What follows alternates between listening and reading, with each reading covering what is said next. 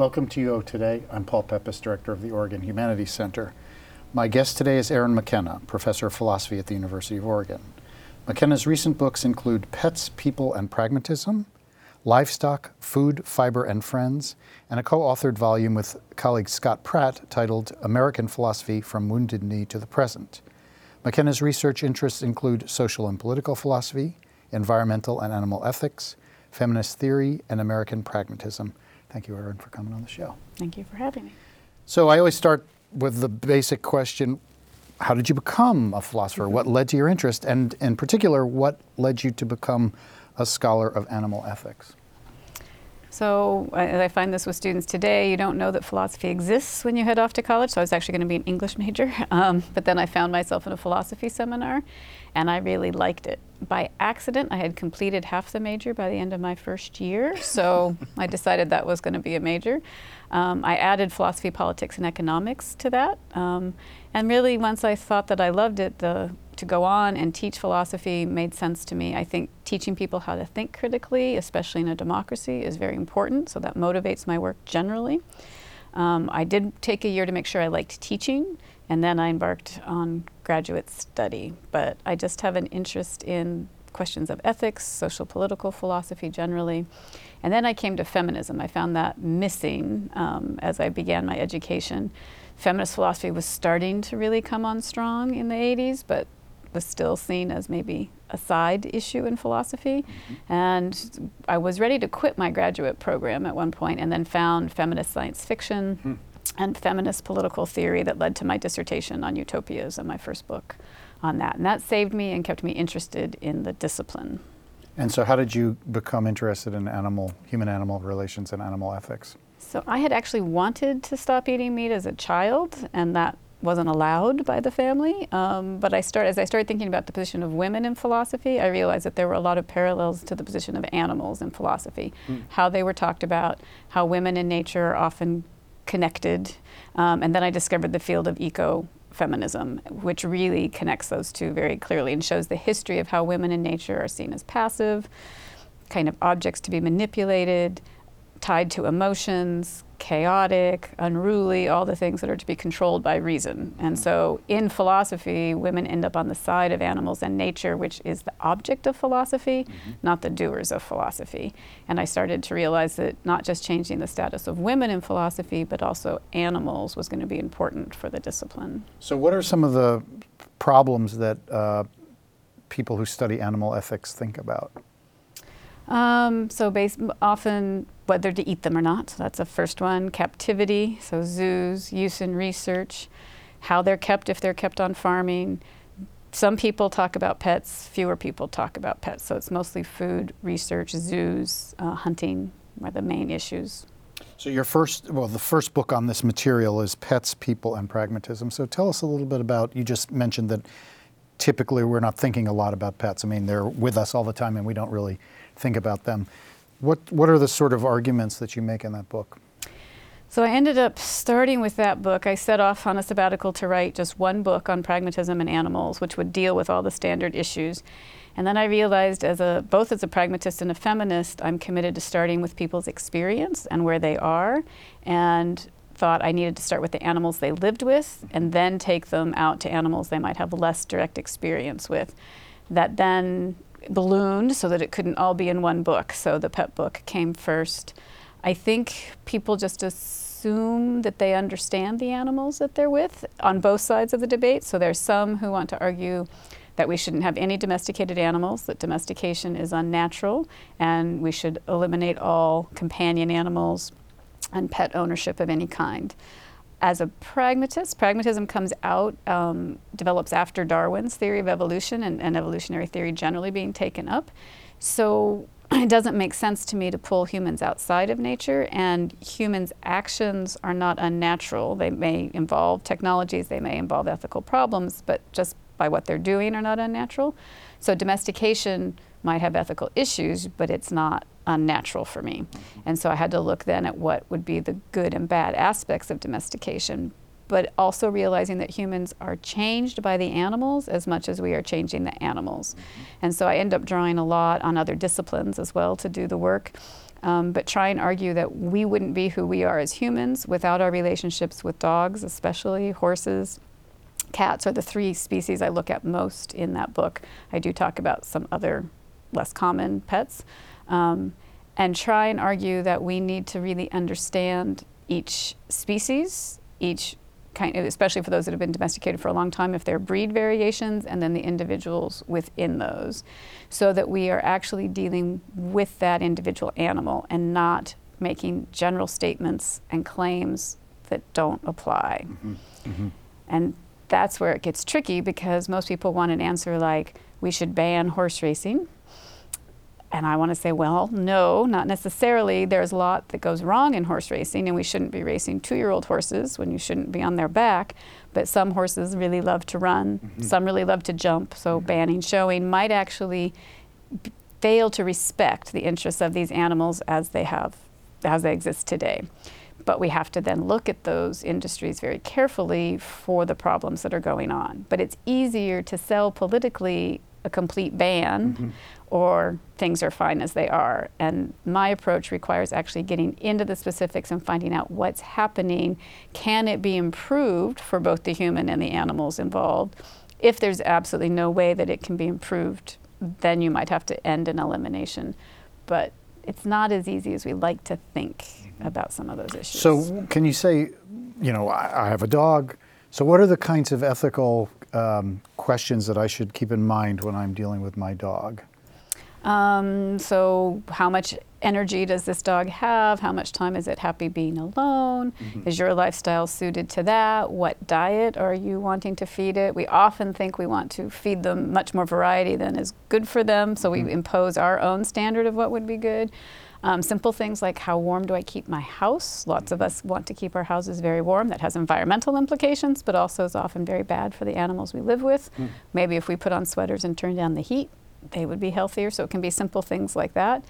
Am I going to let them run loose and chase wildlife? Am I going to pick up after them so that they don't spread disease? All those things come in. Am I going to rescue a dog? Am I going to buy from a breeder? So that's another example. Lots of people in these issues want to say all breeding of animals is wrong, and only rescue is right, but that may not work. If you need an animal or want an animal for specific kinds of tasks, or I have a horse, if you have a dog that can't be around a horse, that dog isn't going to get to go with me certain places, that then is unfair to the dog. Mm-hmm. If I get a dog that can do that, but then what breeders do I go to? So there are going to be some breeders that are responsible and some that aren't, but putting all breeders in one category does a disservice to their ethics as well and how they're changing it. And in fact, what I argue in the book is that breeders, responsible breeders, should be allies with some of the animal rights groups in order to get rid of things like puppy mills and the abuses that go there.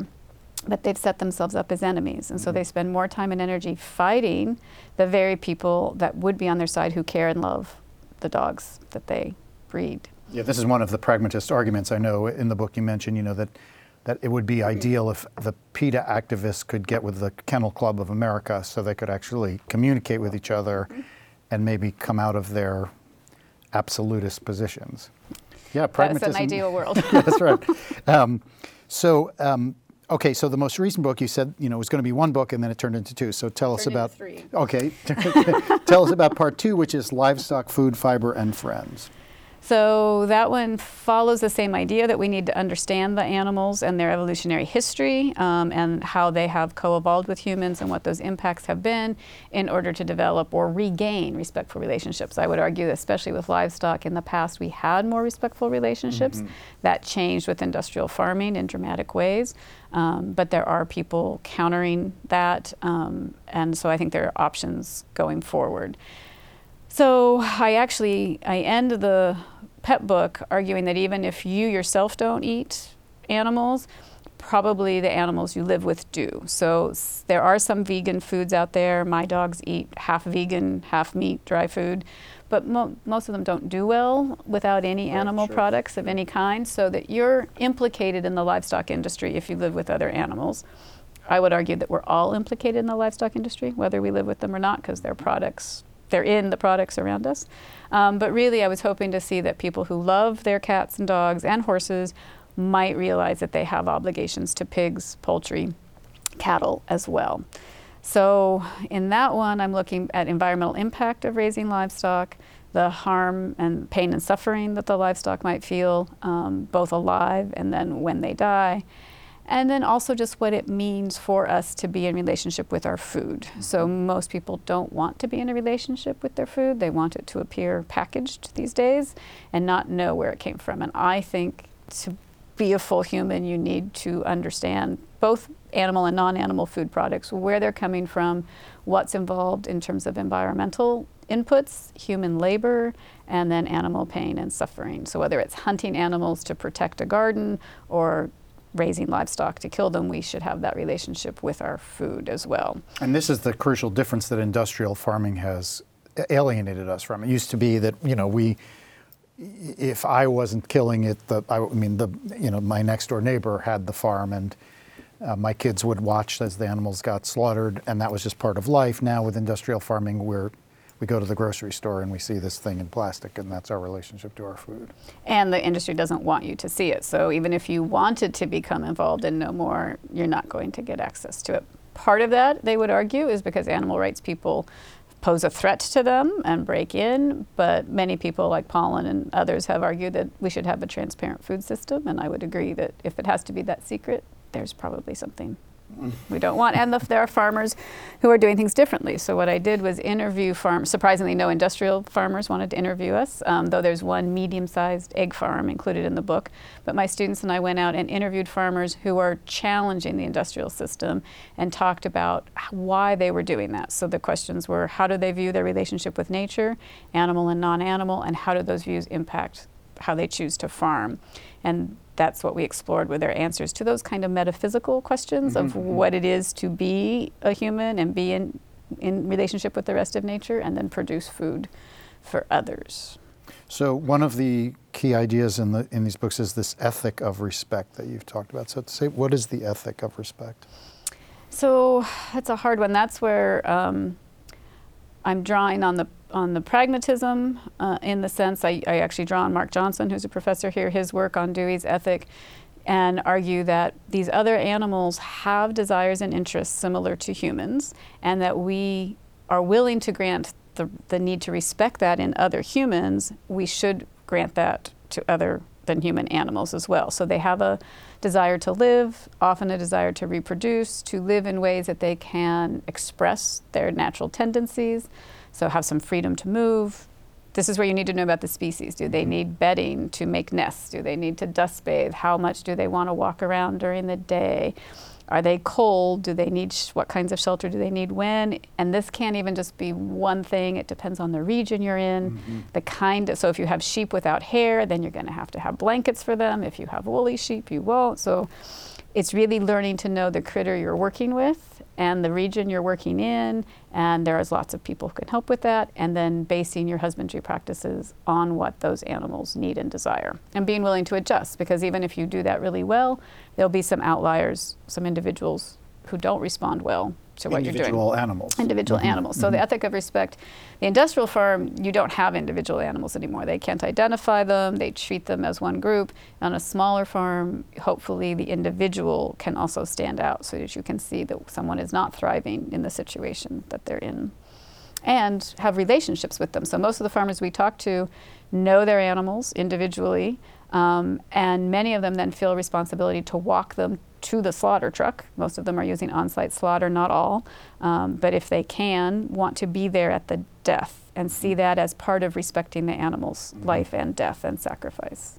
I would imagine that people that are intimate with livestock are more likely to be able to think about them in ways that grants them a kind of fullness of consciousness, experience, et cetera, than those. I mean, obviously, never having intimate relations with a livestock animal makes it a lot easier to eat bacon. This is true. So that's one thing we want to change. I think if you want to eat something, you should know about it and what goes into it. So meeting pigs might be an important part. If one chooses, in an ethic of respect, to eat poultry or pigs or cattle, maybe you need to get to know some and see what their lives are like. And going and seeing young piglets playing in fresh straw when their bedding has been changed and running around in delight, and then seeing older pigs out in the mud. So we have pictures in that book. Philosophy books don't usually have pictures, but I insisted that you actually meet some of the animals that were in question here. And I think that is important. And so even non-pragmatist animal ethics and animal rights people would argue that to be responsible, you need to really experience the full range of what's going into your food. Otherwise, you're not being thoughtful. So you've spoken about the sort of differences between industrial livestock production and organic farmers, small farmers. One of the challenges of industrial livestock, obviously, is waste. Mm-hmm. And this has been, this is a place where even if you don't want to look at the animals, if your water is getting contaminated because of runoff, et cetera, does your philosophical approach have a position on that problem, the sort of intersections between the environmental impacts and these kinds of farming practices? Yes, so I take that up in the pig chapter in great detail, but it comes up in all the chapters. What will you do with waste? When it's done on a good scale, the waste can actually then be productive and help the land. And so I actually argue that even vegans should want some amount of small-scale animal agriculture. Otherwise, we rely on petrochemicals for the land. You can compost vegetable waste to a degree, but at some point you need certain inputs for the soil. Mm-hmm. So if we were doing it in a better way, the animal waste could be used. At this point, it's so much. The volume is too much. It actually burns the land or spills into the waterways and kills fish and creates dead zones. So it's the quantity and the concentration of it that becomes the problem, not just the fact that it exists. But we actually should be using that productively. But that requires rethinking. And the main thing that has to be rethought is consumption. You can't feed the current appetite for meat with fast food and all our grocery stores and restaurants and wanting to eat meat 3 times a day with grass-fed animals. That will be very hard to do. So we would have to think about limiting consumption, maybe back to healthier amounts. It doesn't have to be none. Some people may choose none, but at least to amounts that aren't killing our own bodies because we're eating so much. So there was just another billboard which I think had a burger with bacon, with cheese, with an egg on it. Just like you're piling every animal product into one, and that's how we're consuming them, and that has to be rethought. So actually the last chapter in that talks about the need to rethink. And if you had respect for the animal, you wouldn't want to consume 4 different kinds of animal all in one bite. You also have mentioned a couple of times in passing that the kind of one of the responses that people have to these kinds of problems is say, I'm a vegan. I'm just not going to eat any meat products of any kind. But you also, and my understanding is that you're a vegetarian, right? So, but you also have a kind of pragmatist understanding of those positions. Will you say a little bit about that? Yeah, so that it gets complicated here. For some, not for all vegetarians and vegans. So this again, I can't make a blanket statement, but for some, it is an attempt to withdraw from any connection with the animals. And that doesn't make sense to me as a pragmatist or an ecofeminist, because ecofeminists actually take that connection of women and nature and make it into a strength and a positive attribute and say that we are in fact connected, and this is what can allow respectful relationships to occur. If I just try and pull out, then that is actually a failure of respecting the long-term relationships that have been there. And seems to be, and this gets a little tricky, to be an attempt to escape death itself. So there is an apparent fear of one's own death involved in this pulling out that gets complicated. And there are 2 ecofeminists that end up arguing over this for some time. Carol Adams, who says that all feminists should be vegan, and Val Plumwood, who says that that's one option, but really better would be contextual eating. So eating in ways that are ethically responsible where you are and when you are. And I end up siding more with Plumwood in that regard, because I do think the blanket statement for veganism can end up with unintended consequences. For instance, a lot of the vegan foods have palm oil in them, and palm oil is horribly destructive of the environment, of people's lives. Orangutans are put in danger by it. So you find yourself inadvertently destroying orangutan habitat trying to not eat cows and pigs, and that's not a good trade-off. So we have to be more aware of the complex relationships.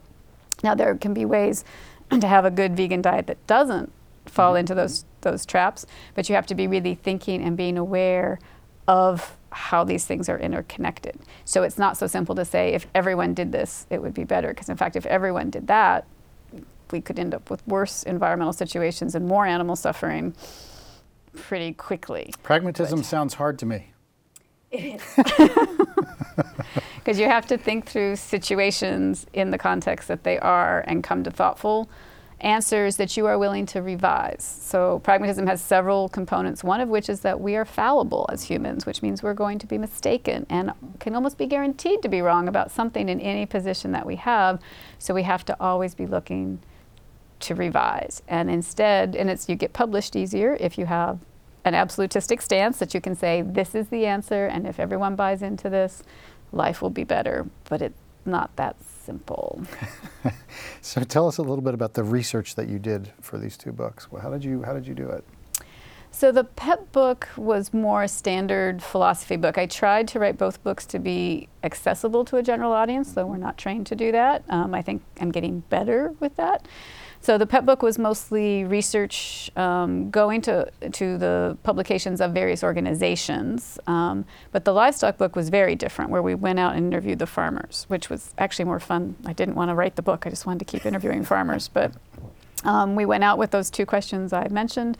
How do you view your relationship with nature, animal and non-animal, and how does that impact your farming? But then hours would unfold, and email correspondence, and just learning about what they were doing. And some had done a lot of research, had their favorite kind of environmental philosophers in mind as they did things. Others had just stumbled into this by accident and were learning as they went. So there was a whole gamut. And the point there was not to come in and say, well, have you read so-and-so and this will change your way of farming, but to really hear what they thought was important and enter a conversation. So philosophers are very good at coming up with a theory in an armchair and going out and telling people how they should behave. But as a pragmatist and a feminist, I think it's much more important to be in conversation where the philosophy is changed by the experience of the practitioner as much as the practitioner may learn something from the philosophical thinking about what they're doing. So it was really meant to be a two-way street. And I'm very excited several of the farmers have bought the book and have gotten back to me about how excited they are to learn to think about what they were doing in light of these people that I was writing about. Right. I read one email that a farmer sent to you, which was, he was grateful to you for giving him the excuse to take a pause from his extremely busy life to remember these. And his comments were extremely sort of self-reflective and thoughtful and encouraging. But these industrial farmers, they wouldn't talk to you guys? They did not want to. We were able, so there was one farm that gives public tours, so we were just able to go into the areas on those tours and write about it. But so those farms aren't named. So there are, I think, only in the end 2 farms that chose not to be named, though. So that was also a give and take. They got to see what we were writing, what context we were putting them in, offer any corrections or additions. I didn't get to say everything I wanted to say about a few, but pretty close. And that's very new for a philosopher, to have to get IRB approval to do research is not something. IRB approval, oh my God. I had to learn that from my social science colleagues and figure that out, but I thought it's very important to get into the field. Yeah. So you've also written chapters in edited volumes titled The Philosophy, The X-Files, Bruce Springsteen and Philosophy, and Jimmy Buffett and Philosophy. So why is scholarly inquiry at the intersection of popular culture and philosophy worth doing? Why do you do that? Why do I do that?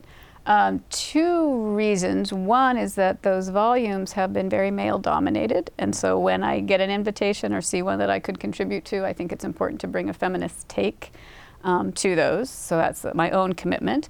But generally, I think they're important because most people think philosophy doesn't matter to their everyday life, and I disagree. Everyone is doing philosophy every day.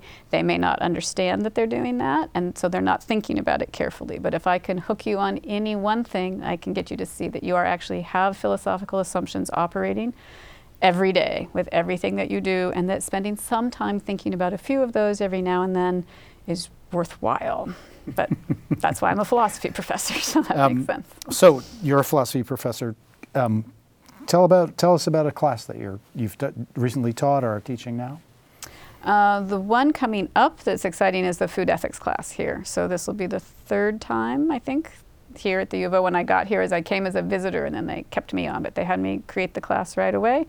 And I get to explore a variety of issues about our food production systems and what's going on with animals. So the livestock issues can come up, but even local food, fair trade. So we get, and the livestock book gets into this as well, the human costs in our current food systems is very high as well. So the humans are treated in much the same way as the animals are treated. And so again, if you don't care about the animals, but you care about humans, you might care about changing some of these systems. So I'm able to get students to see that.